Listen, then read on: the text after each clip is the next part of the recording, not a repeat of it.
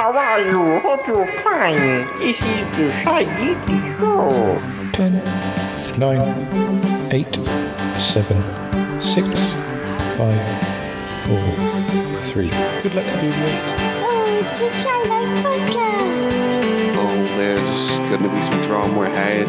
All I wanted was a pie, and then I hatched out of an egg. Okay, bring the mic over. He's ready to record. I see your mental condition is improving. Is it metaphorical? Is it deep? Is it deep? Good boy. He's not all that shy is right. Blimey, Governor. It's the Shy Life Podcast. Hello, Paul. Quack, quack, quack. Excellent. 662.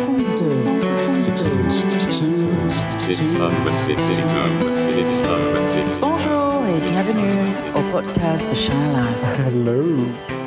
Hello and welcome to another episode of the Shy Life Podcast with me, Paul the Shy Yeti. How you doing? I'm all right.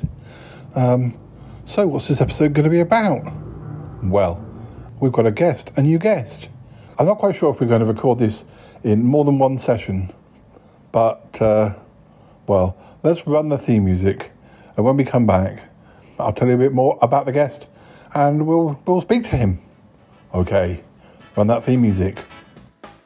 Darling, it's the Shy Life Podcast. Yeah, well, it's a positive thing, Paul. The High Life, the Shy Life. You won't find a cast of characters like this everywhere. I'll go anywhere for a potato. Delicious.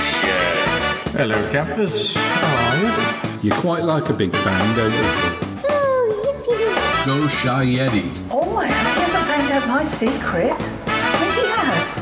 I love the test. It's my favorite thing. If you thought that was bad, just listen to this. Yeah, I'm strangely drawn to Yeti Uncle John's ankles as well. I could eat more body weight in crisps every day. Has anyone seen my hot sausage? It's all gooey and meaty and yum, yum, yum, yum, yum. Oh, I can't wait for it to begin. It's the Shy Life Podcast. I like that, yeah. Look, mommy, I'm famous. Marvellous, Paul. Hi there. So, listeners, yes, where am I? Well, I'm back in Salisbury. I've been staying with my parents, but recently, in my pursuit of new voices for the show, I've been chatting to all sorts of new and interesting people, and one of them is a gentleman named Levi, who is originally from St. Lucia, but is studying, but is also working in Salisbury. So, although you'll remember we've talked to a few people this year, Matt in Germany, and Luca in Italy, and Patrick from Poland via Estonia, but yeah, Levi is actually here in Salisbury and will be for quite a while. So we might speak to Levi quite a lot, because when I come back to my parents, it's always good to have more friends in my hometown.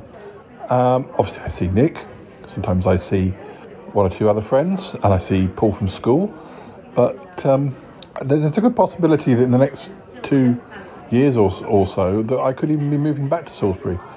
So if Levi's still here then, which, you know, is a possibility, well, I just hope we get to speak to him quite a lot.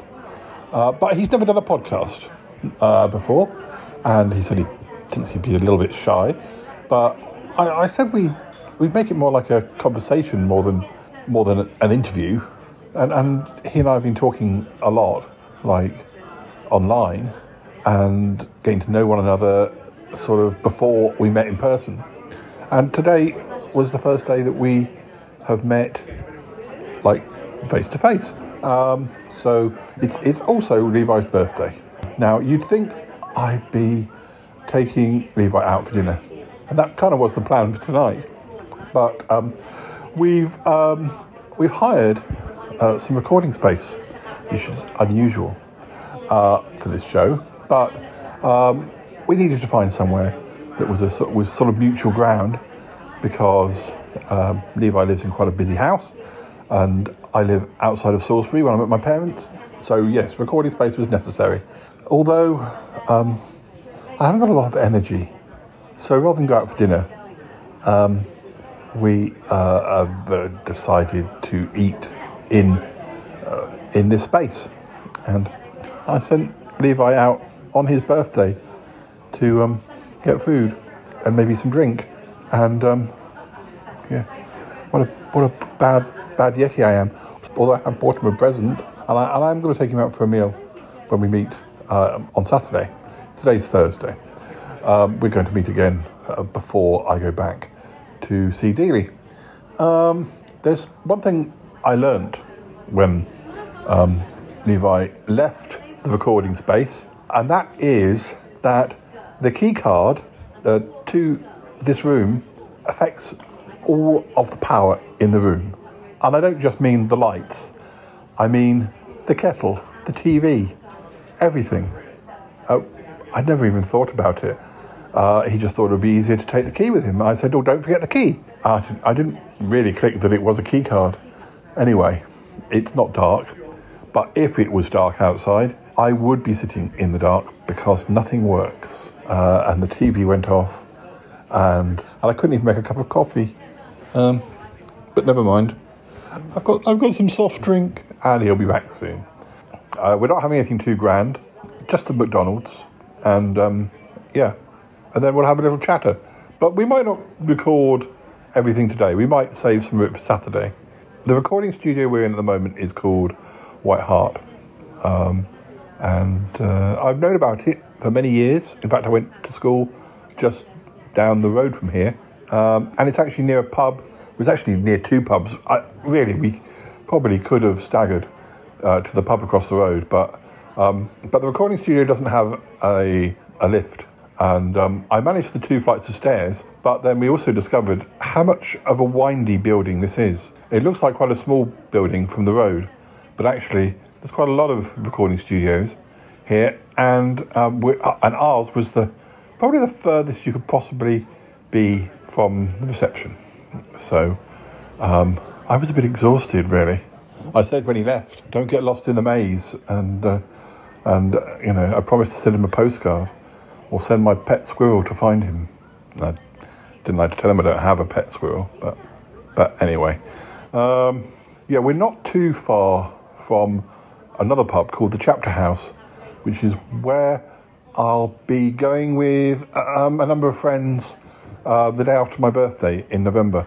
In fact, I just booked that restaurant just the other day. You couldn't book any more than 3 months in advance, and we're now less than 3 months until I turn 50. But anyway, I'll be residing in a location that you'll find us in on Saturday, the night after my birthday. Really, I could have arranged to stay at this location, but anyway, you don't need to know that. I think it's probably time that we introduce you to Levi, and be nice to him. It's his birthday, as I say. I had to remind him which birthday it was. He thought he was a year older than he actually is, and that's not because he's as old as me. He just didn't do the sums right. I said, no, you're not that age. I thought you were this age. And he said, oh yeah, that's right. Bless him. Anyway, right, let's speak to Levi. We'll play a little music, and once we have, Levi will be here. We might be full of McDonald's, so yeah, I'm sorry. There was none left for you. Apologies.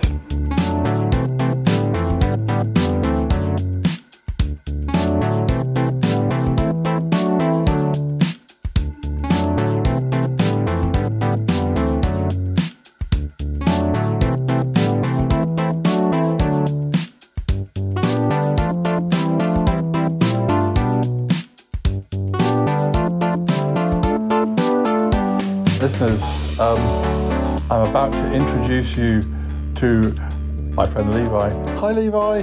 Hello. Hello. How are you? I'm good, not too bad. Good. What is it like? What is it like meeting a Yeti? Are you scared? Well, I was a bit terrified at first, but this Yeti is actually pretty nice. Well, also, turns out we're related because you're a Bigfoot. Yeah. I'm short. My type of Yeti is quite a short Yeti, but you're actually you're literally a Bigfoot. I thought I had big feet, but you've got big feet, like even bigger feet. Really big feet, like size 15. Yeah, but you are big anyway. You are tall, 6'4". When you look at me, you think you have. Sometimes you confuse me with an ant. You think, oh, what's that ant doing? Oh, it's Paul. Sorry. I'm so far down, but I've been reading some poems to you. Some of them you've heard in person, and some of them I did when you weren't in the room. But when you listen to this episode, just imagine that Levi is here listening, even though he wasn't. I'll put listening sound effects.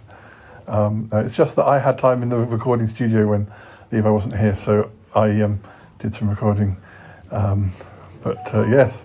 So, which of the recording studios have you enjoyed visiting most out of the White Hart recording studio and the Red Lion recording studio? The first one, Red Lion, is pretty not that good. I didn't know. I know what you. Well, part of me liked the Red Lion more because I kind of like that it's older and it's got the nice courtyard, but the service was almost non-existent in the restaurant. Like all the people were like standing there waiting to be checked in, and the guy was just inside in his room, and then I had to go and chase somebody for coffee, and yeah.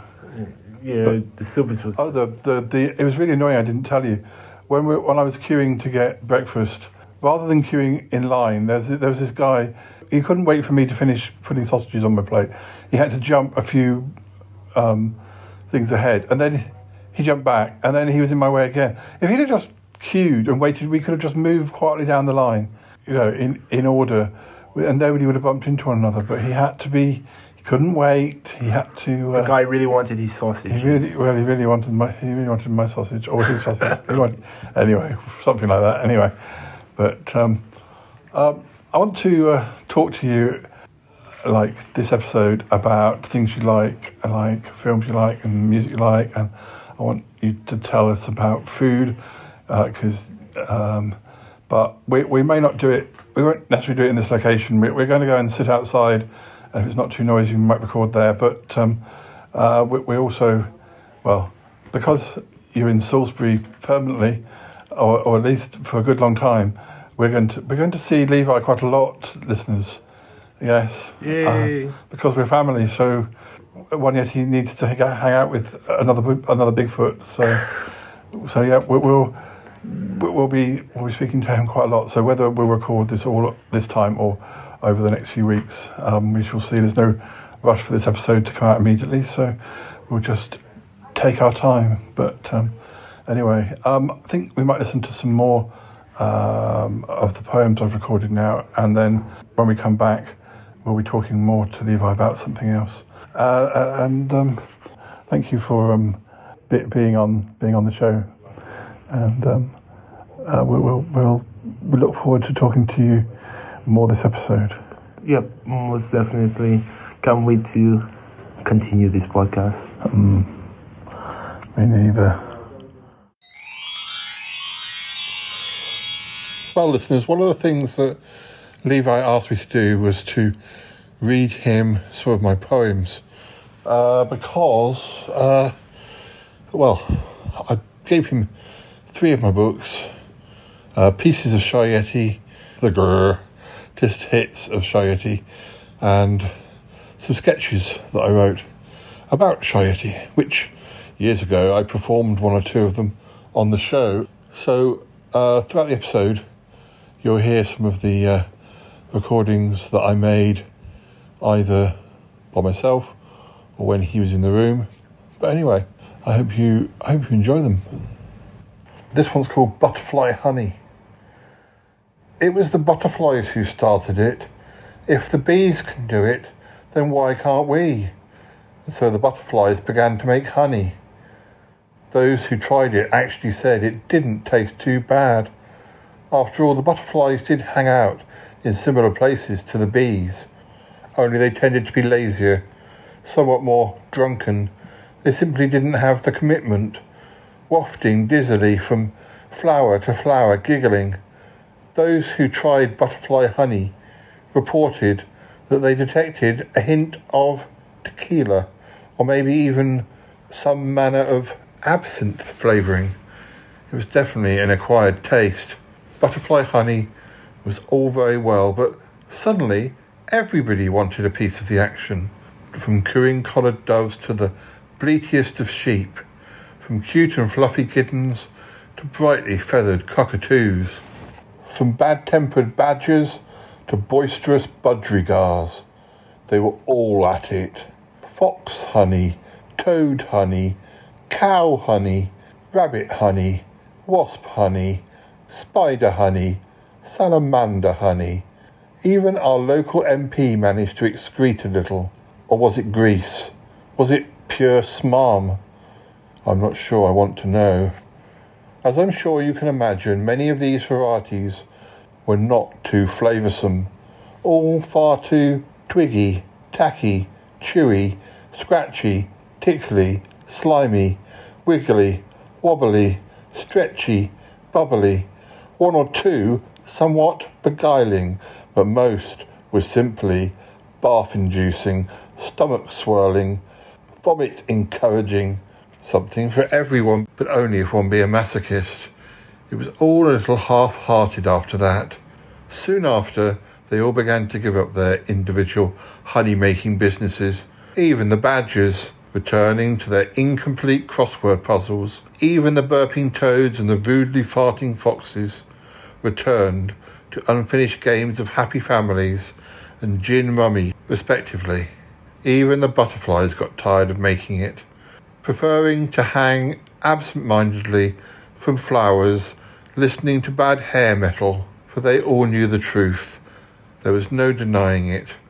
Only the bees had the true recipe for honey. They would keep it to themselves, too. And all I can say to that is, sweet. This one's called The Stairs, Making an Entrance. She always did like to make an entrance. That particular morning, she did just that, processing down those stairs in her wedding dress, a vision of silk and bows, expensive perfume masking the smell of cheap cigarettes, smiling knowingly as if to say, yes, today is my day, you will notice me, keen for all the staff, for all the guests to see and appreciate her, her father on her arm, bridesmaids following close behind, the chauffeur watching the clock, hovering expectantly at the doorway, eyes darting back to his vehicle, fearful of the yobs outside, excitement in the air, if only she had known what was to come. Later, even then, she made an entrance. Even when things were going wrong, she ensured that people knew, crept up those stairs as if she hoped nobody would see her. The actress in her still needed the attention, even when her world was falling apart, even after her girlfriend had failed to show up at the church, left to face her family and friends with no real explanation. Where was her wife to be? What had become of her? Had there been an accident, or was it deliberate? Had she herself caused the situation somehow? Soon after, her own sister was discovered to be missing. The truth, or some version of it, was soon out. The secrets revealed. Standing at the top of those stairs, too drunk to think, her love lost, without words, without apology. It was there and then that she made her decision, one final career move, throwing herself over the banisters, making an entrance to her very last moment. This one's called The Shush Police. The Shush Police are on your case. They saw you speaking face to face, and libraries don't like folk who chatter, crushed in their stacks until they're flatter. You'll soon be feeling faint and sickly. They do not find forgiveness quickly. The Shush Police, they do not linger, and swiftly you'll receive the finger. The Shush Police, they're on to you. They'll prise your nails off with bamboo. Revenge is sweet and best served cold. These ancient ways do not grow old. Those ancient ways make life amazing. What type of hell might they be raising? The shush police won't warn you twice, for they love the chance to slice and dice. The shush police can be a menace. They don't pat dogs, they don't play tennis. They don't approve of fun at all. You can't sweet talk 'em, they won't play ball. They keep their eye on all their readers and do not trust the little bleeders. The shush police work for themselves. There's barbed wire on the reference shelves. The shush police like peace and quiet, so tiptoe to avoid a riot. I'm not saying that they're often violent, but I wouldn't risk it, so best stay silent. But read your book, just sit and stare. They're dressed in skimpy underwear. The shush police, so tall, so bushy, broad-shouldered hunks, so very shushy. My mouth got very dry whilst recording those poems. I hope they came out okay. So very shushy. I can do it now. I should have lubricated myself.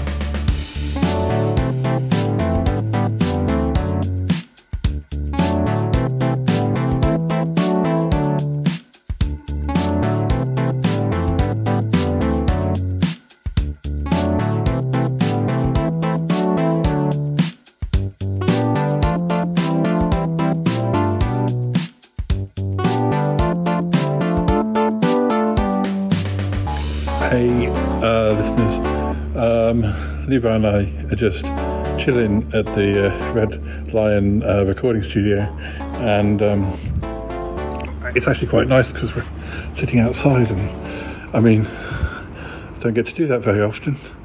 No, I don't. I do have a front yard in my flat, but it's not the nicest place to sit because all the people are coming past to go to the station. Anyway, you don't need to know this. But anyway, I quite like sitting out with I'm as usual, I'm terribly greedy. I couldn't decide between a cold drink and a hot drink, so I had both. Because, you know, when you're a world famous podcaster, you can do these sorts of things. Because, you know, you're raking it in on Patreon. Which isn't me. But there we go. I'm still greedy and I can still afford to buy myself a coffee and a Coke. But anyway, I'll stop talking now. Levi, are you enjoying chilling out at the Red Lion recording studios? I am having absolutely a blast. I'm here sipping on a glass of sparkling water. The most expensive sparkling water you could possibly get. Yeah, in a clear glass of all things. You can see it. It's amazing. It's like I always thought it was CGI to start with. I was wondering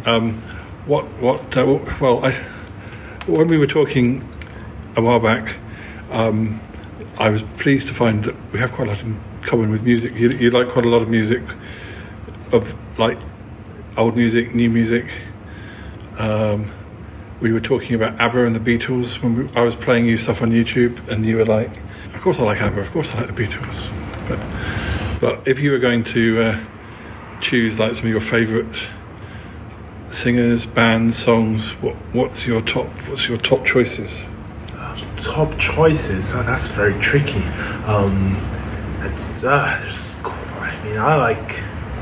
There's so much that I like, so it's hard to classify as someone just being my top choice. I tend to categorize them in like different eras. Yeah. So there's like modern people who I really like, but there's like really old bands and singers that I really like. So I guess if I have to say ABBA, like old music, I would have to say ABBA. I absolutely love ABBA. And if I have to say modern music, it's a bit tricky because like there's like a new popular band every few months, so yeah. It's hard to say. But if I was to say artists I'm currently listening to, a lot of their songs, I would say, I would probably say, I'd say 1975. Yeah, who I know the name of, but I don't know how many songs of theirs I know. It's like weird. There are, I guess, when I was at university, a lot of bands that were like that sort of music, in the 90s, when we had Britpop, a lot of those bands were doing really well, like Oasis and Blur and Pulp, and all these bands were having top 10 hits, and even though there were other types of music that were popular, mostly boy bands. Sorry, not a fan of boy bands mostly. Girl bands I don't mind. Duran Duran I like, but they don't really count as a boy band. They probably were when they started because they were very young, but they're not a typical boy band because their music's a bit more adult. But in the 90s, a lot of those sort of rock bands were doing really well, and now the charts is so sort of linked to a certain age group and a certain type of music that it's quite easy not to know who the big rock bands are, because I don't know, they don't feel like they're as famous as they were back in the 90s. Because I recently heard a song by the group The Foals called Exits, which I really liked, and I discovered that they'd been around since the noughties. I just didn't know any of their songs, or at least I didn't know that I did, if I did. And there's quite a few bands that I discover and I find that they've been around for absolutely years. But I'm sure if I'd been at university, everyone would have been in the noughties and everyone would have been talking about them. Those would have been the bands that I went to see live. But a lot of my friends aren't that into music. They're into sci-fi, but they're not necessarily people who are going to say, hey, look at this new band. Have you been to any live shows, or are there people you'd like to go and see live? Would you like to go and see the 1975 live? Unfortunately, I've not been to that many live shows, but I am planning to fix this soon. I would definitely like to see the 1975, but they're currently pretty controversial at the moment. Oh yes. So it's like, would I be cancelled for going and watching it? So it's like, but yeah, I would love to go to more concerts and live bands and music festivals. Like, these things have always been something that has intrigued me, and I never really actually had any time to go to them. But this is something I have to change. I would love to go and go to a couple of them. I've never been to a festival like in Stepford tent or anything like that, partly because none of my friends who did like music wanted to sleep in a tent either. Like my best friends Callum, who I flat shared with for about 20 years, we used to go to gigs, but neither of us were really that adventurous enough to go and sleep in a tent and go to and have to queue for toilets and things like that. Didn't really appeal to us. And I don't really like massive crowds, and I certainly don't like massive crowds now. So it sort of put me off doing those sorts of things. So I went to shows, but only shows where you could go home afterwards.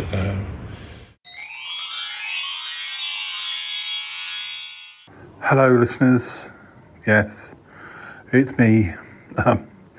We're currently in the Red Lion recording studios. Now these studios are a little bit smaller, but generally I think the ambience is slightly elevated. I do. There's a courtyard, and you can sit out and have a drink, and you can have afternoon tea. It's a bit more oldie worldy. It's still a bit of a still a bit of a journey up to the recording studio itself, but not as much as at the White Hart though. So these recording studios were built. Well, this one dates back to the 13th century. Who knew they did recording in studios back in the 13th century? I've actually been to the area where you can have afternoon tea. I've actually been here a number of times. I'm not sure if we've been here. I mean, you, the listeners. But I often used to come here with Nick for an afternoon tea sometimes, or with Paul from school. We're not very far from that restaurant that we sometimes go to, the Wildwood. Not that far from the cinema either. But Levi's just stepped out. We'll do some more speaking imminently. I'm also going to record some poems. And yes, the weather is significantly better than when we were at the White Hart recording studios back on Thursday, Friday. It's Saturday today, and it's sunny. And I was earlier just sitting out waiting for Levi to arrive, and a mixture of sun and a nice breeze.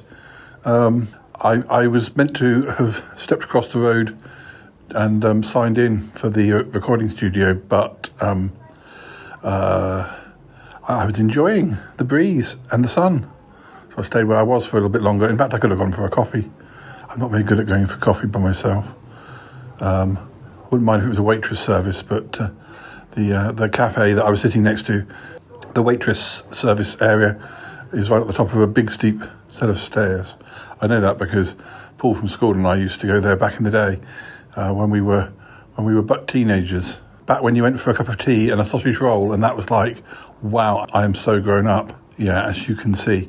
Paul from school and I were rather conservative, unrebellious teenagers. Yeah. Well, why not? Someone's got to be. Anyway.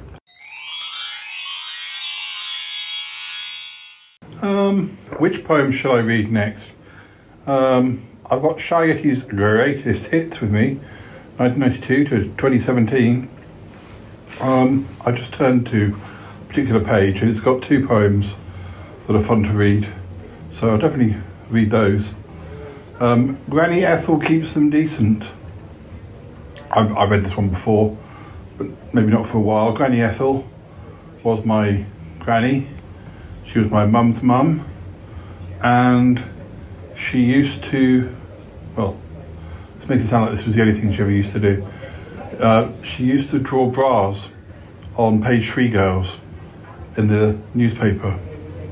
I only know that because I found some of them in a shed in the garden, and they all had very frilly negligees penciled over them. Quite right too. Dear oh dear. You wouldn't get that sort of thing in a newspaper these days. Most inappropriate. Some young child could be going through your garden shed trying to see what is being kept in there, and I found those newspapers. Well, they did. I was that child. Thankfully I was protected by the really rather good illustrations that my granny used to restore the modesty of the models. Anyway, I only mention that because there's a line in this poem. Well, that was kind of what inspired this poem, but it's not all that happens. But anyway, Granny Ethel keeps them decent, those naughty garden gnomes. She knits them woolly jumpers, sets them up in starter homes. They sit there simply fishing, yes, from dusk until the dawn. They have nowhere else to go, poor loves, they just look so forlorn. But they surely are more cheerful since Granny Ethel intervened. They throw the goldfish back now, always keep the pond side cleaned. Granny Ethel keeps them decent, any nudist teddy folk who go out there to picnic and think nakedness a joke. No one likes to see a bear, half-dressed, exposing all his fur, loitering in the woodland in a semi-alcoholic blur. Thanks to Granny, they no longer get the shivers, knees that knock, and passing woodland walkers are not given such a shock. Granny Ethel feels the same about the girls there on page 3. She draws them frilly knickers, even though it might seem twee. No one wants to see a pretty girl minus clothing, quite bizarre. They obviously do not pay enough, poor dear, she can't afford a bra. Granny Ethel gives them modesty. Granny Ethel knows what's best. Whether model, gnome or teddy, it's better not to flaunt one's chest. Yes. Although I must say, I do know a number of gentlemen who would like to see a bear half undressed exposing all his fur, but that's by the by. I mean, this was written many years ago. I'm going to read this poem, The Great Bookshop in the Sky. Bindings worn, spine cracked and broken, Pages torn, their works unspoken, the black-hearted smudge of photocopy toner, cover scratched, one careless owner, dust jacket ripped, mouldy and bloated, unloved, forgotten, sad, dust-coated, index stained with crumbs from pie, there in the great bookshop, in the sky. Barcode defaced, 2 shillings cost, bargain basement, artwork lost. The name of kids who proudly owned it, the library stamp of those who loaned it. Price tag removed, pages scented, hardback cover badly dented. Bought as a gift, but now unfit to buy, fit only for the great bookshop in the sky. Words highlighted with fluorescent pen, chapters missing 1 to 10. Turned down by the Oxfam shop, only just survived that fearful drop. No home found in a waiting room, spring cleaned for profit or for doom. The career path of old novels left to lie, up to the great bookshop in the sky. If it were me, if I were a tome, I'd sigh and leave my former home. I'd let them take me, I'd go with style, be regal with a page-turning smile. I'd let them stack me, pack me away. I'd let them burn me, they'd not make me stay. I'd know where I belonged, and know I'd not be shy. Shelved where I'm wanted, in the great bookshop in the sky. Ah yes, I've sent many a book to the great bookshop in the sky. Sadly, we weren't allowed to donate the books we no longer used to second-hand bookshops because they'd been paid with by government money, and they had to be sent. Well, we never really did find out what happened to them. They had to be sent somewhere, and we never knew whether they were then sold on or whether they were pulped, which is just not even worth thinking about because how stupid, red tape. I did write a poem about red tape, but never mind. I'll read these two. A nice hot bath. This is a short story, a very short story. After a long day at work, all Christine dreamt of was a nice hot bath. She loved treating herself to new potions, bath salts and bubbly concoctions. Her latest one was quite strange, however. It was called Tingle. It made every last part of her prickle. It was an odd experience, and she quickly grew drowsy. Ordinarily, this would have caused her concern, but that day, Christine just didn't care. She was too busy slipping down into the water, her whole body tingling, melting. Oh well, she reasoned, trying not to panic. At least whatever is left of me will be clean. Now this one is called Never Trust a Skinny Fish and Chip Man. I do enjoy this one. It's not very long, but I do enjoy reading this one. Never trust a skinny fish and chip man. He should be 6'4", his muscles hard. His face should be a rosy coloured red too, and his arteries hold blood that's made of lard. Oh, never trust a skinny fish and chip man, because you never know what he might have in store. No, you never know where he has stuck his sausage. If you see him eating salad, call the law. There's something odd about a skinny fish and chip man. He may batter you until you're black and blue. He may wee into your mushy pea container, but it's not a thing that anyone should do. So please do beware a skinny fish and chip man. He may worship you just like you are a god, but just be sure you realise when he snogs you that all the time he make-believes he's kissing cod. Well, there you go. There may be some more poems coming up. So I'm just going to have a slurp of coffee and well, I'll be back with you in a moment. Hi, Ozzy, it's me, Paul. Are you there?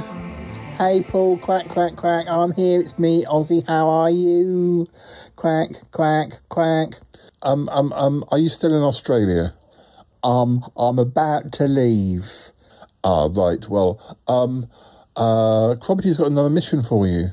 Oh, right, quack, quack, quack, marvellous. What do I have to do? Do I come back to you and pick up another parcel? Quack, quack, quack? No, actually, on this occasion, you have to go somewhere first. You have to go and pick up a parcel and bring it to us. Oh, right. Quack, quack, quack. Exciting. Yes, you will find at the airport tickets. So, you'll sort of divert fly direct to this new location. All right. Gosh. Quack, quack, quack. How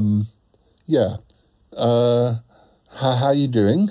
I'm doing fine. Quack, quack, quack. Quite alarming to hear about the whole kangaroo business. Yes, quack, quack, quack. Still, that's ancient history now. Quack, quack, quack. Yes, it must be. Australia. Gosh, I've always wanted to go, and there you are, you go, you get to go. I know, and I got to be on the TV as well. Quack, quack, quack. Yeah, that's pretty marvellous. Pretty exciting. Yes, I should tell you where you're going.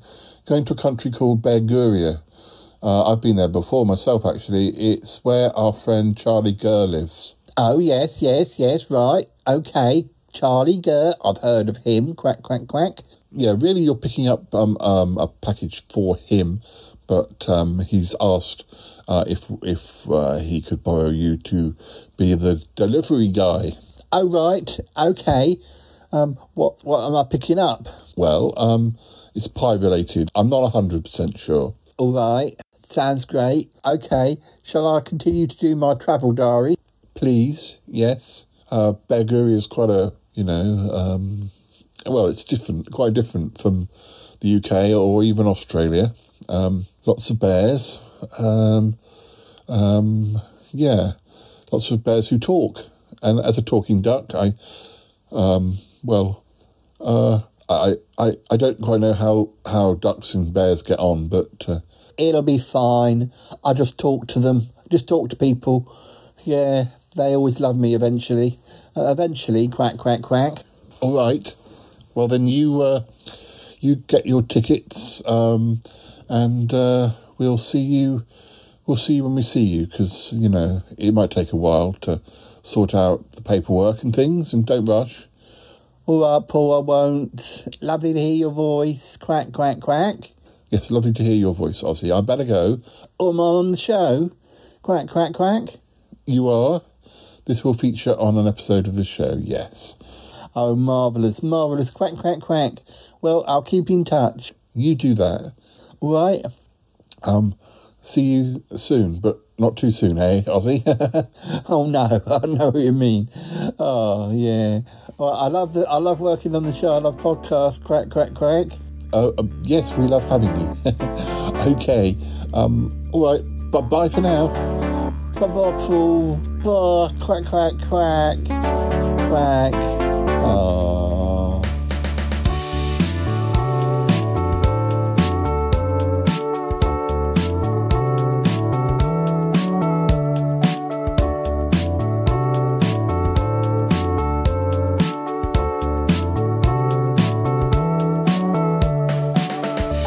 What about films?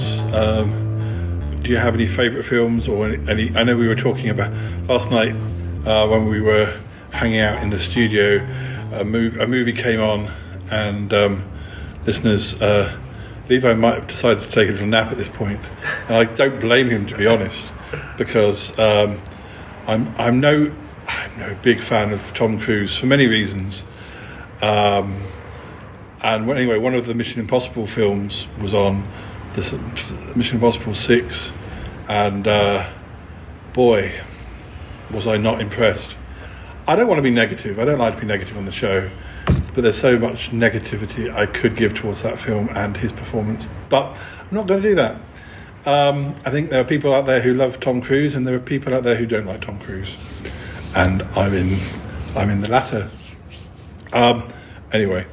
But you were saying you don't really like action movies, and I don't really like action movies, which doesn't sort of help with the fact that Tom Cruise makes lots of action movies. And the only action movie I tend to watch would be a James Bond film because of the history of. But I find one James Bond film every 5 years is enough. Don't need to see any others. But if you don't like action movies, what sort of movies do you like? And do you have any particular films that are your favourites? Well, I love rom-coms. I'm sorry. I know a lot of people like, oh, rom-coms are very cheesy, but I love rom-coms. I live, breathe rom-coms. Oh my God, there's just so many that. What sort of era, like How You Met Sally, or more modern ones, or trying to think of ones. So like stuff like Nottingham Hill and Pretty Woman, like basically anything with Julia Roberts back in like the early years in her career. Like, oh my God, I love Best Friend Wedding, like stuff like that. Like, I like. It's not a rom-com, but was it Julia Roberts who was in Erin Brockovich? That was more of, she was playing a real character who was standing up to businesses. I remember her being really good in that. What about the British ones like Muswell Hill? And did you say Muswell Hill? No. Nottingham Hill? No, Notting Hill. Is Notting it? Hill. Oh yeah. Notting Hill. Muswell Hill is another place in London. I got it confused. You see, this is how bad I am with not watching rom-coms. What about Four Weddings and a Funeral? Four Weddings and a Funeral. I've heard of this. Love Actually. They're made by the same guy who did Notting Hill, so you probably should watch those ones. And they're set in London. I like a film. The nearest, probably, although I'm known for liking horror films. Well, it makes it sound like people know who I am. My friends know me as liking horror films. My favourite film of all time is probably a sophisticated rom-com. But it's French. Amélie, which is about a girl in France who's very lonely, but she tries to make life better for everybody by doing nice things for them, or trying to matchmake people, but not in an obvious way, in a very subtle way. And that's my favourite film of all time. So you have to watch Amélie. I definitely have to try it out. And also because you know French, so you could watch it without subtitles possibly. I don't think my French is that good. You don't mind horror films to a certain extent, do you? Oh, I love horror films. Yeah, because we were going to watch one the other day. I love horror films. I just don't like.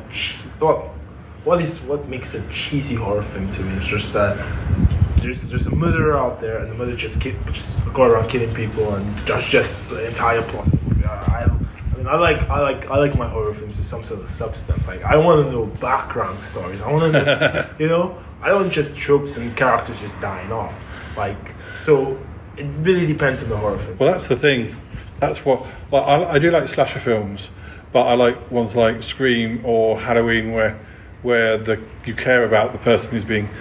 This is the problem that you get with horror films, is when they don't care about the characters, or they think, they're just all irritating teenagers.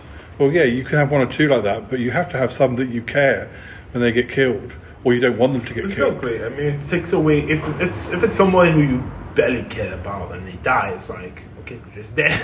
Like, you don't feel anything. Like, but if it's actually a character that has a story, has then you could, a relatable character, and then they get killed off, then you're like, that's the horror aspect. I mean, I think we're nearly we're at least one film beyond this point now in Scream, but they killed off one of the main characters in Scream 5, who'd been in all the other films, and he was a really spoilers. Yeah, spoilers. He was a really popular character, and the trouble is, I spoiled it for myself, and I'd looked like a Wikipedia, and so I knew before I saw it that he was going to die.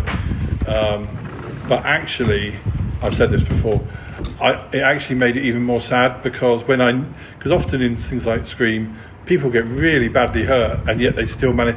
I mean, in Scream 6, there's a girl you see stabbed on the tube, and yet she's able to run up to when some other people have been attacked, she manages to run up to them and say, "Oh, is everybody okay?" And you're thinking, you've just been stabbed. Well, at least that's what it looked like. You'd be stabbed in the stomach. Have they let you out of hospital, or they've stitched you up already enough for you to run into the site? That's probably the plot armor. Probably the most moment in any of the Scream films that girl manages to sort of turn up in the final scene, just to sort of say, "Oh, you all right?" Like, well, we saw you collapsed on a platform no more than 20 minutes ago. Were you just winded? But when they killed off this character in Scream 5, because I knew it was going to happen,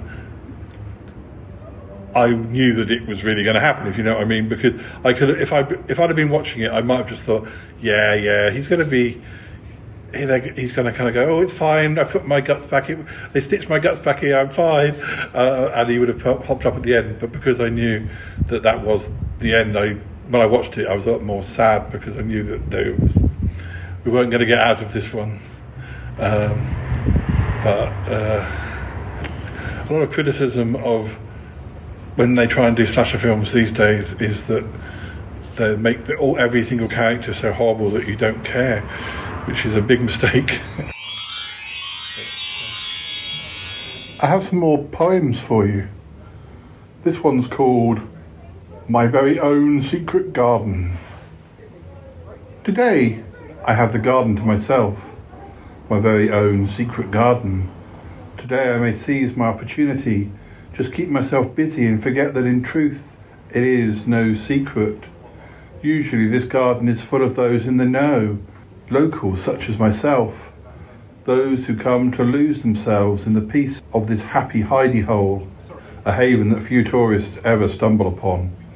Even on the quietest days one expects some human company, but today it is just the squirrels and myself. Oh, and a particularly inquisitive magpie, pulling shiny objects, wrappers and the like, from the waste bin closest to the gate. A gate where I now sit, taking my opportunity. I'm gradually building myself a wall, slowly sitting up, slowly stirring up the cement, replacing the entrance with bricks. Soon I'll be the only one who is able to appreciate the garden, a true secret at last. But, as you may say, how will I ever be able to leave? My reply? Why on earth would I ever want to? I guess not really a poem, more a prose piece. I think I posted this somewhere, or it came up on Facebook, and I retweeted it, or anyway, somebody, or a few people said they really liked that one quite recently, so it seemed like a good time to reread it. The next poem definitely is a poem, and it's rather ridiculous. It's based on it's called Mystery Hen. It's about a mystery-seeking hen, and I wrote it because I took lots of photos when I was on holiday many years ago, well, a few years ago, and in the holiday home there was a sort of a metal hen in the kitchen, sort of guarding the eggs that they'd given us at the self-catering place. And I liked the hen so much. I mean, I would have bought the hen if the hen had been for sale, but instead I took lots of photos and wrote a poem, and it's called Mystery Hen. Mystery Hen, she's enigmatic. She cannot swim, she's not aquatic, yet fly she will, a mist of feathers, a storm of wings, out in all weathers. She may look sweet, but she's a killer, with the muscles of a mean gorilla, gets the better of those greedy foxes, her victims' tails all stored in boxes. Mystery Hen, she cannot cluck, her eggs aren't worth a single buck, her wardrobe's full of neat disguises, big wigs and beards, all shapes and sizes. She's wearing boots, they're armour-plated, her beak's lime green and quite updated. Her mission is to find the truth, no cowering chick, that warp-toothed sleuth. Mystery Hen, she's looking frisky, she likes a drink, she bathes in whiskey. It keeps her tough and quite alert, it helps her think, it helps her flirt. She struts around the chicken pen, she's looking for some cock again. Her secret's out, she's quite a pecker, that floozy hen, a foul home wrecker. Such a mystery, she's so deceptive. Anti-hero, thief, or hen detective? What book's that from? Let me have a look. In the back of this book it says Mystery Hen is from The Yeti Way of Thinking from 2016. Oh. Maybe I've just used the word cowering. For some reason I find that a very difficult word to say. I don't know why. I guess if you say ow, no cowering chick. No cowering chick. It's cowering. I don't know. When I was reading that, I had fear. I had a bing of panic, and it must be that I've just used the word cowering in another poem and have had a similar response or problem reading it. When I was reading it, I was thinking, I've experienced this problem before. Is this a poem I've read recently on the show? But no, it doesn't look like it is. It just means that, yeah, I'd probably use that word. It can be quite tiring reading poems. Let's see what else. I can read this one. My moment is now. My moment is now. My look seems is in. My tubbiness fashionable, seems no one likes thin. No need to cut carbs, dear. You do fine. You'll go far. We bury is bestest, so celebrate who you are. Your moment is now, so embrace it real close. There's no time for dismay or for being morose. To eat 5 food a day will not make you a hero, but eating nice pies will, so farewell, size 0. Our moment is now, there's no doubting the news. We can wear kipper ties, even flamboyant shoes. We're out setting the trends, we're there leading the way. We exude rainbow colours, even brighten up grey. The moment is now, no, you can't fail to see, with tail feathers raised and then shaken with glee. There's no need to repent, oh, there's no time to pause. Just get out there this minute and eat cake for the cause. Your moment is now, let your shirt buttons pop. Get those weight-watching losers into a hell of a strop. Pass the jam scones, sweet baby. Yes, I'll have double cream. Angel delight is delightful in my Haribo dream. My moment is now and my appetite's vast. I am looking my best, but I know it can't last. When I die, give me pastry, face my head to the sky. For I want to be buried inside the world's largest pie. That's written quite a while ago now. I guess just a reaction to how some people think there is one form of beauty, I guess, that you're only attractive if you're a certain shape or size. And the truth is that lots of different people are attracted to lots of different shapes and sizes in people, and sometimes you just want to stick 2 fingers up and say, I'm just going to have a pie today.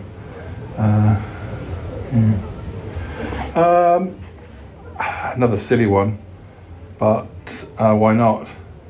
This was inspired by Dr. Neff, Charlie Gurr's friend, and Dr. Neff's dog. Yeah, it's called My Dog in a Dress.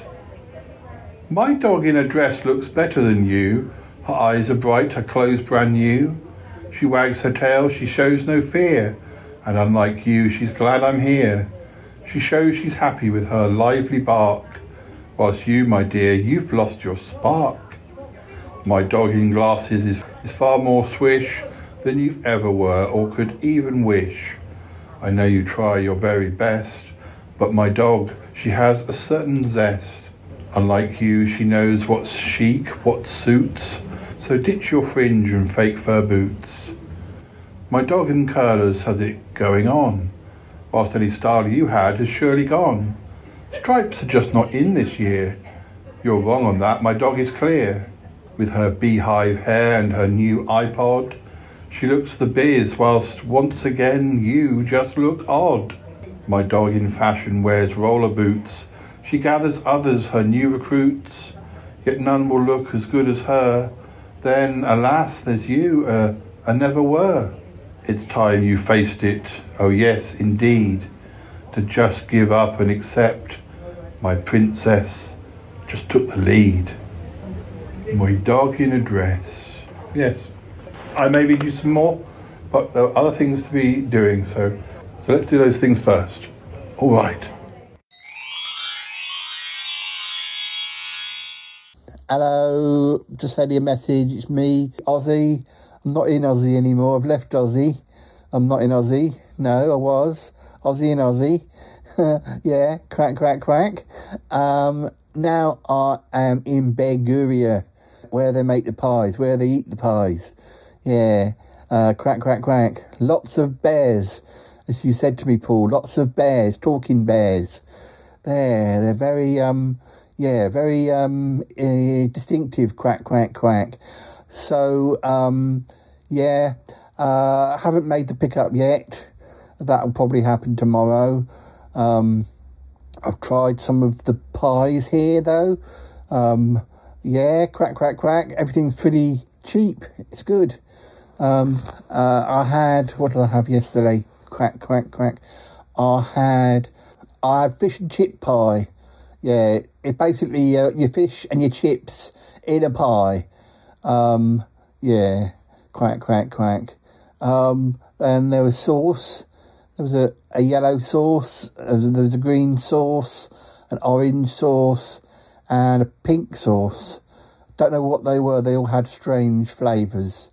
Quack, quack, quack. I had one of each, though, just to try them out. I think I like the green sauce best. Yeah, I would have liked to have known what they were, though, these sauces, but I guess don't like to be too fussy. Quack, quack, quack. It's colder here than I thought it'd be. Quack, quack, quack. There are pictures of Charlie Gurt absolutely everywhere. Quack, quack, quack. Still, it's quite the experience. I'm huddled up under my duvet. Quack, quack, quack. So yeah, I'll be. Oh, I also had, for the first time ever, quack, quack, quack, I had belly button fluff tea. Quack, quack, quack. That really is a distinctive flavour. Yeah, very big over here, very popular. As is Charlie Gurr. Quack, quack, quack. As I say, there are posters everywhere. You hear his songs on the radio. Quack, quack, quack. He's on the TV. Quack, quack, quack. You can listen to him doing talking books. Quack, quack, quack.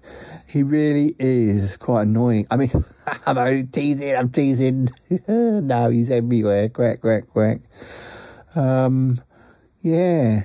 So I'll be making this pickup tomorrow.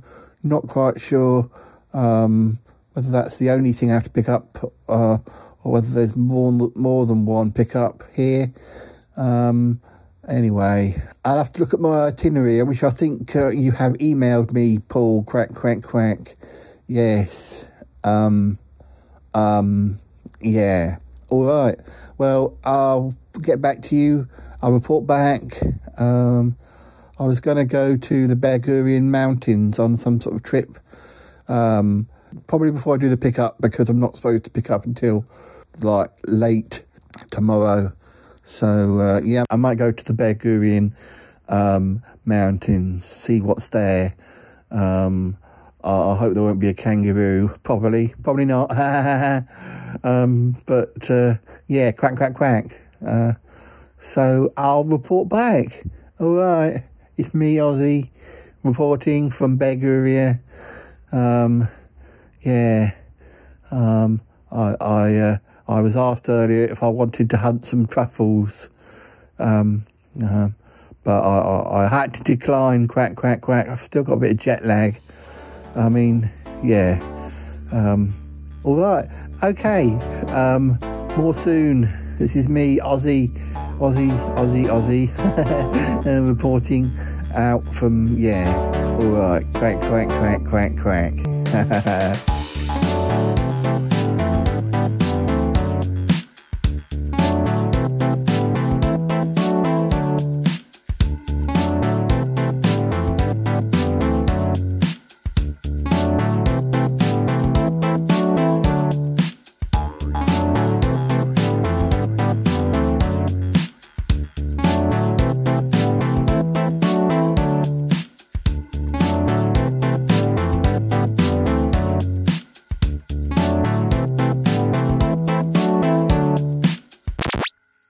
Levi, what are you going to tell us about St. Lucia? What do we need to know? What is the things? I know about the pitons. You tell. I don't want to be doing all the speaking. You tell us what the pitons is. Okay, so St. Lucia is a beautiful tiny island located in the Caribbean, and I mean it's known for its beaches and it's a tourist destination. We have one best honeymoon destination for like I guess the past 5 years or maybe a decade. Don't quote me on it, but it's been quite a while, and it's a beautiful island. I mean, I'm not gonna lie, it's a beautiful island, and we have 2 national landmarks, which is the Pitons, the Twin Mountains, and it has a little history to it, where I guess the Caribs are like, if anybody who's listening is like into history and geography, like the Caribs came to the Caribbean, came to St. Lucia because of the Twin Pitons. They used to worship it as some sort of god or some sort of, so we had like, so it has some significance to it, and some cultures it's almost as if it's like some sort of god sent monument. But St. Lucia, what can I say? It's a beautiful island. It's sandy beaches, it's warm weather. It's not like the UK where it's like cold and cloudy and rainy all the time. It's like absolutely sunny, bright, and just pretty chill. Yeah. And it's difficult to describe food in words rather than pictures, but what food would you make me if I was coming to dinner at yours? You've told me some interesting things, but tell the listeners. So, if you were to come over to my house for dinner or lunch, well not dinner, but for lunch or just a meal, I'm definitely going to prepare your national dish, which is saltfish and green fig. And you're probably wondering, what's green fig? Yeah, green fig is basically unripe bananas. Yes, because I thought I was thinking of figs, and you said no, it's unripe bananas. Okay, no, so I couldn't have guessed that one. Yeah, so I think we call it like figs, bananas, figs, where we're from. I mean, it's more like I guess a Creole kind of word for bananas. But yeah, so we have green bananas and saltfish as our local dish. The saltfish is like sauteed with a bunch of different seasonings and sweet peppers and onions, and just absolutely tasty. And sometimes it's served with a side of breadfruit, if you know what breadfruit is. It's, how do I describe breadfruit? It's a ground provision, but it's pretty. It's tasty. It's pretty savory. So yeah, that's definitely one of still here. And then there's other dishes, but they're more like. I mean, we're more like we tend to eat a lot of staples and ground provision. We're very roots people. We eat from the land. So it's like if you come to a West Indian's house, you're gonna get a lot of like sweet potatoes and like pumpkin and, as I say, figs, bananas, and like ground provisions. So be prepared for that. That sounds good. And what about desserts? Are you more savoury than sweet, or do you? So for desserts, you will probably get. We have a bit of our desserts are kind of like rice pudding. I mean, rice pudding is something. I mean, you get hair, right? So you eat it's rice pudding, but we also have like our local jams and jellies. Have you ever had guava before? So it's like we have guava cheese, which is basically like a thickened guava jam. It's like so it's.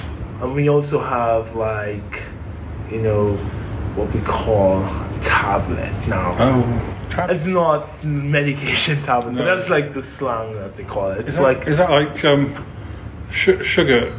Yeah, sugar cake thing. Sugar cakes, yeah, basically like that. Yeah, they have tablet in Scotland. I wonder if that's there's any sort of connection. More than likely, because we are very heavily influenced by European culture. Like, remember when we talked about St. Lucia Day? Yeah. And because since we do have close ties with the UK and Europe, we tend to have a lot of similar dishes and stuff that's rooted into our culture. I don't know enough about Caribbean history to know whether other islands are similar or whether... Yeah, all Commonwealth islands do share, because, as I said, we just recently had independence from the UK, so we still share a lot of the same systems and laws. Like we were saying about education, you do GCSEs and A-levels, and I just don't think with the people I've worked with from the Caribbean that I ever got that we got on and worked together and stuff, but I never realised how close. Although you've taught me far more than I ever learned from working with people for 20 years. I've learned far more from talking with you. As we talked, I wish I worked with some of my money back home, but our money still have the Queen and some UK people, important people on our money. So we do have really, really close ties to the UK. We still have. Well, now we have it's a king, but we still have like a governor general who reports, I guess, back to the monarchy. Well, we will talk again. Listeners will definitely be speaking to Levi a lot more, because, as I say, we're not only do we have connection via our countries, but Yetis and Bigfoots also have a big connection. Distant cousins. Yeah, distant cousins.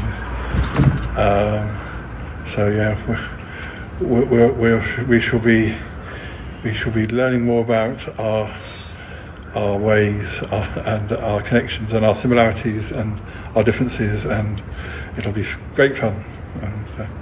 And I was saying to my mum, not only is it it's nice because you know people from work, but you come to I know that I haven't come from a different country and worked in another one, but I've worked in places where I didn't know anybody, and when I first met Callum, I didn't know anybody in that town. And because I met him, I then met loads of other people who I'm still friends with to this day.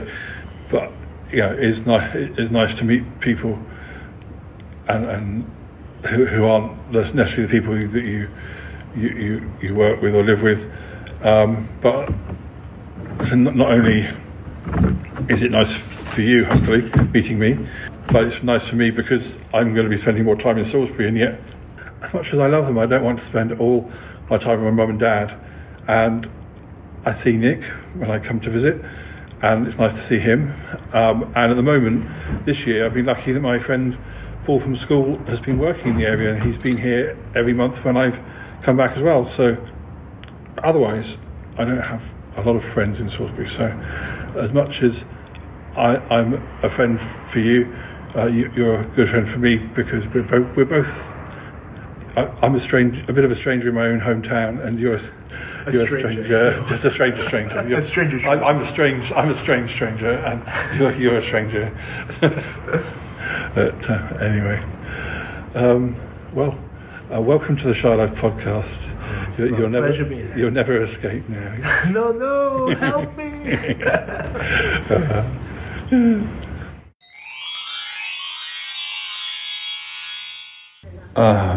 Some more poems. I'm going to read this one, Little Pig.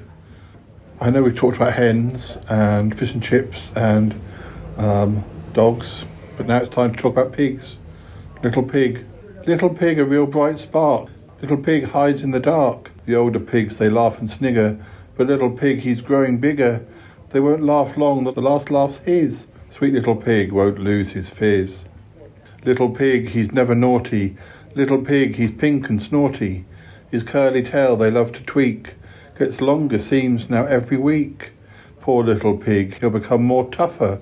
He's joined a gym to grow still buffer. Little pig, he's disco-tastic. Little pig takes measures drastic to stop the fiends who bully him, who make each day so very grim. In his school bag hides something viler, a large and snarly pet Rottweiler. Little pig, he's well respected. Little pig now well protected. The other creatures all treat him beaut. In fact, some have been known to salute. They're dead polite now, yup, no fakin'. Pig's pet Rottweiler sure saved his bacon. I've got a poem about a little mouse. I think I've read this one many times before though, so maybe not today, maybe. Yeah, I mustn't just read poems about animals. I read this one, Leggy Blonde. It's a short story. Max couldn't understand why some men objected to their girlfriends having surgery. He didn't know what she was having done, but presumed it involved bigger boobs or a new nose. Claire had called it a birthday present. Their birthdays were close together, so he presumed they'd both benefit. Upon arriving at the clinic, Max was surprised to find Claire already up and on her feet. All 8 of them. "I don't look too spidery, do I?" she asked worriedly. "I've so many shoes, now I can wear 4 pairs at once." Max grinned. He'd always been a leg man. Here's another short story. It's called Laid. I don't know how to explain. It's weird. Deeply weird. How can this happen? I should see my doctor really, but I can't face him. Can't tell him. Tell him that when I woke up today, I found that I had laid an egg. An egg, of all things. I'm a 37-year-old man, for goodness sakes. 37-year-old men don't lay eggs. But now, as it lays there in my warm hands, I feel a bond with it. I want to protect it. I listen and I wonder, what is inside? I can't wait until it hatches. Of course, based on a true story of that time that I laid an egg and Abbott the Dragon was inside. Or did that happen? Or did that not happen? I can never be quite sure. Next up we have Kiss Me Quick. Kiss me quick before I'm sick, before I lose me dinner. A gentle kiss, no, not a lick, like some oversexed beginner. Just kiss me quick, hard as a brick, and we'll soon have us a winner. A cunning kiss that plays a trick, a sly old money spinner. Kiss me slow, please have a go, before my clock ticks 40. A tasty kiss, not done for show, just done because it's naughty. Just kiss me quick, no need to blow, and please don't look so haughty. A simple kiss upon my toe, there's no shame in being sporty. Kiss me quick, you're very slick, I know you think it's funny. A splendid kiss that's laid on thick, and not done for the money. So kiss me quick, a well-aimed kick, I'm not your fluffy bunny. A potent kiss, love, take your pick, just kiss me, I'm your honey. Oh, yeah, what else can I read you? Flicking through, I don't want anything too long because, we've got a busy episode, but Levi did ask me to read some poems this episode, so that is what I've been doing. I might read this one. Hello, I'm Halloween. Hello, I'm Halloween, here to turn your faces green, here to give you sleepless nights, indigestion, laddered tights, a vision that is sent to test you, a sexy ghost who might molest you. So take a trick or win a treat, attend a phantom meet and greet. A pumpkin, if it's carved in error, can bring bad luck, can bring you terror. Hello, I'm Halloween, the most fearful sight you've ever seen. A masked cadaver with a cleaver, a psychopath, an eager beaver, all out to get you, it's the season. Murderous intentions without reason. Beware or you will end up dead. Your downfall, careful where you tread. Your nearest exit you should run for. Look right, look left, or you'll be done for. Hello, I'm Halloween. I'll bring bad dreams, I'll bring umpteen. You won't snooze sound the way you're going. It's more than insults they'll be throwing. Skeletons will flock to meet you. Zombies herding try to eat you. Gargoyles watch your every move. My dear, you've so much left to prove. I'm Halloween, but you're so hasty. You look so juicy, so darn tasty. Hello, hello, I'm Halloween. If I am king, then you be queen. But once a year I come to visit. What is that sound? Shh, now, what is it? Your chattering teeth give you away. So frightened and your pallor's grey. Why not embrace your inner freak? Give out a sigh, let out a shriek. Come run to me and be demeaned. You'll be my love. I'll be your fiend. Ooh-ah-eh, ooh-ah-eh. Aye. Well, listeners, that's about all we've got time for. I hope you enjoyed this episode. I hope you enjoyed meeting Levi. I hope you enjoyed hearing some of my poems. As I say, I hadn't necessarily planned to do more poems because, as you know, there have been a number of poetry books of mine that have had anniversaries during 2023, and there may even be one or two more before the end of the year. But anyway, Levi requested it, and as you know, when we met, it was his birthday, so yeah, it was nice to be able to record in the White Hart Studios and the Red Lion Studios, two recording studios that I've seen many times in my life, living in Salisbury, but have never visited. I won't tell you which one I enjoyed most, but yeah, we may even return to one of these studios in the future, if not both. Anyway, that's what we've got time for. As I always say, we'll be back again soon, so you take care and join us again. And yeah, I'm pretty sure you'll hear from Levi again too at some point. Okay, bye-bye for now. There might be one or two more poems coming up at the end of the episode. Okay, all right, bye-bye. Bye-bye for now. See ya.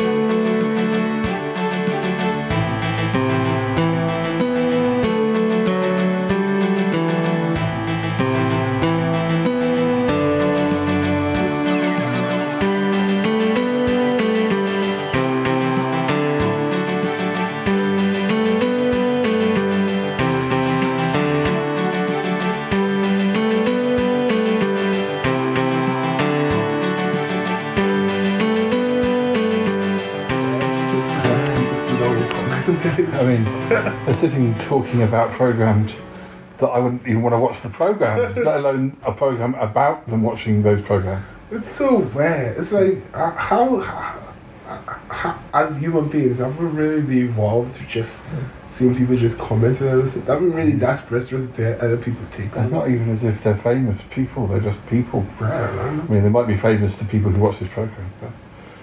Shall I read you Disco Yeti? Yeah, Disco Yeti. Okay. Disco Yeti, shining star. He's not size 0 nor under par. He's not the sort with whom you mess. A dancing queen, well, more or less. He knows the moves, he moves with style. Admirers gape in single file. How can this Yeti strut so cool? Yes, disco rhythm is his tool. Disco Yeti, no prima donna. He's centuries old, still not a goner. More active now than e'er he were, though with just for men now dyes his fur. A large medallion on his chest, slave to the beat, he rides the crest. Although he's got big tree trunk thighs, beneath that glitter ball he flies. Disco Yeti, pulsing beat, no doubt this beast's got disco feet. Paws so agile, clicks his claws, wooed away to distant shores. The dance floor clears, the spotlights shine onto this dancing Yeti, oh so fine. Disco creature, so suave, so wily, he's 1/2 Yeti and 2/3 Kylie. Disco Yeti, he's no himbo, growls aloft and flares akimbo. Limbo, foxtrot, nor the waltz will leave this Yeti feeling false. But under lights so bright and flashy, backflips to music kinda trashy. But who's to say his life is petty? This guy's the world's soul Disco Yeti. That's a good one. Thank you.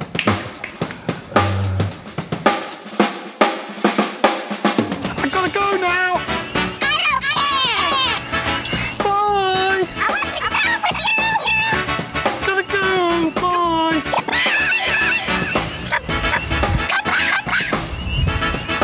goodbye, goodbye, goodbye.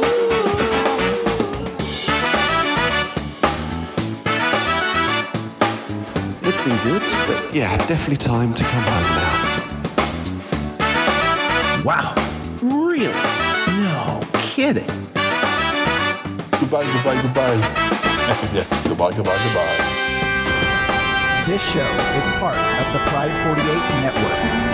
Find more shows over at pride48.com. What's going on now? Oh, it's the Shy Life Podcast.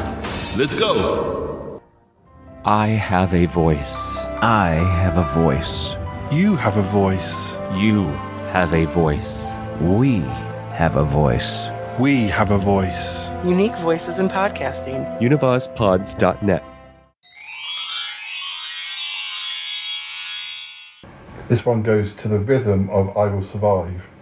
But it's, so you could theoretically sing this too, but you don't want that. It's called I Will Eat Pies. First my plate was laid and then my eggs were fried. To put the gravy through a sieve, well, you could not decide. I ran up so many flights when I heard that dinner gong. There I belong, and now I sing this simple song. I had a snack, I stuffed my face. All you did was stand and jeer as if I was some deep disgrace. What made you wear that dreadful frock? What made you make that stupid plea? If you had known I just had seconds, you'd have proper clobbered me. Go on now, duck. I want some more. I'll pretend I didn't see you dropped that pie upon the floor. Back when I weighed a ton, oh then I used to be so shy. Did you think that pastry crumbled? Did you never wonder why? Oh no, not I. I will eat pies. So long as there's a cake above, or a nice Swiss roll, or 5. If you've a syrup sponge to give, oh just stop acting like a div and feed me pies. I want your pies. Oh, pies. When I eat a pie I'm glad, but then I fall apart. Left here to sit and tend the pieces of my broken tart. I've got your pastry in my sight, and I want it for myself. It makes me cry that I've got nothing left to fry. Will you feed me your tasty stew? I'm still that hungry little person who will smile and loves to chew. Would you want to see me eat thin? Do I have to pay a fee? Now I'm saving all my stuffing for some pies I bought for tea. Go on now, love. Feed me some more. I'll pretend I didn't see you drop those pies upon the floor. Back when I weighed a little more. Back when I used to sit and sigh. Did you think I'd break the table with the sheer weight of my thigh? Oh no, not I. I will eat pies. As long as there's a cake I love, or a nice cream eclair, or 5. If you've a spotted dick to give, it should be quite easy to forgive. Just feed me pies. I want those pies. Sweet pies. Looking for pie now. Oh no. I feel quite full reading that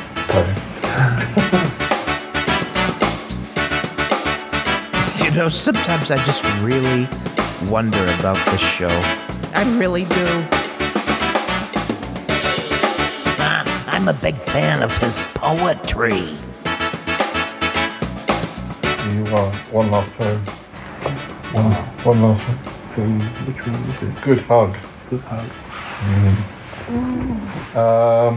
She gives good hug, she makes great tea. In a king-size mug, though, she'll charge a fee. She'll mow the lawn, she'll wave her wand, get the hoover out and clean the pond. She'll dance a jig, she'll surf the wave. In a beehive wig, she'll misbehave.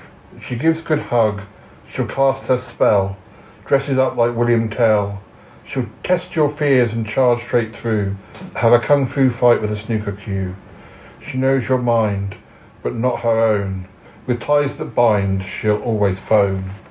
She gives good hugs, she makes great plans, with a screaming horde of teenage fans. She'll tuck you up and let you rest, knows exactly what you most detest. She'll lure you deep down underneath, her next door neighbour's name is Keith. She'll cure your woes, but drains your soul, chase your foes and then eats them whole, takes a long, long stroll off a short, short pier, pops her cork, then disappears. Yes, she'll pat your head or feel your knee, but you can't expect that to be free. Some of these lines are very small for me to read with my We're not bathing outside. You know, some of Paul's poems don't even rhyme. What's up with that? But it's so cringe, oh my god. In the middle of culture as well. 662. This is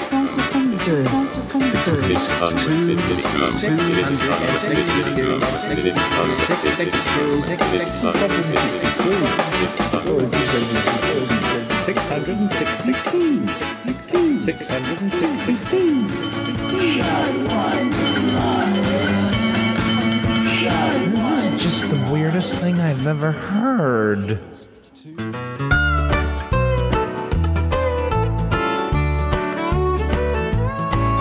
Well, howdy, folks.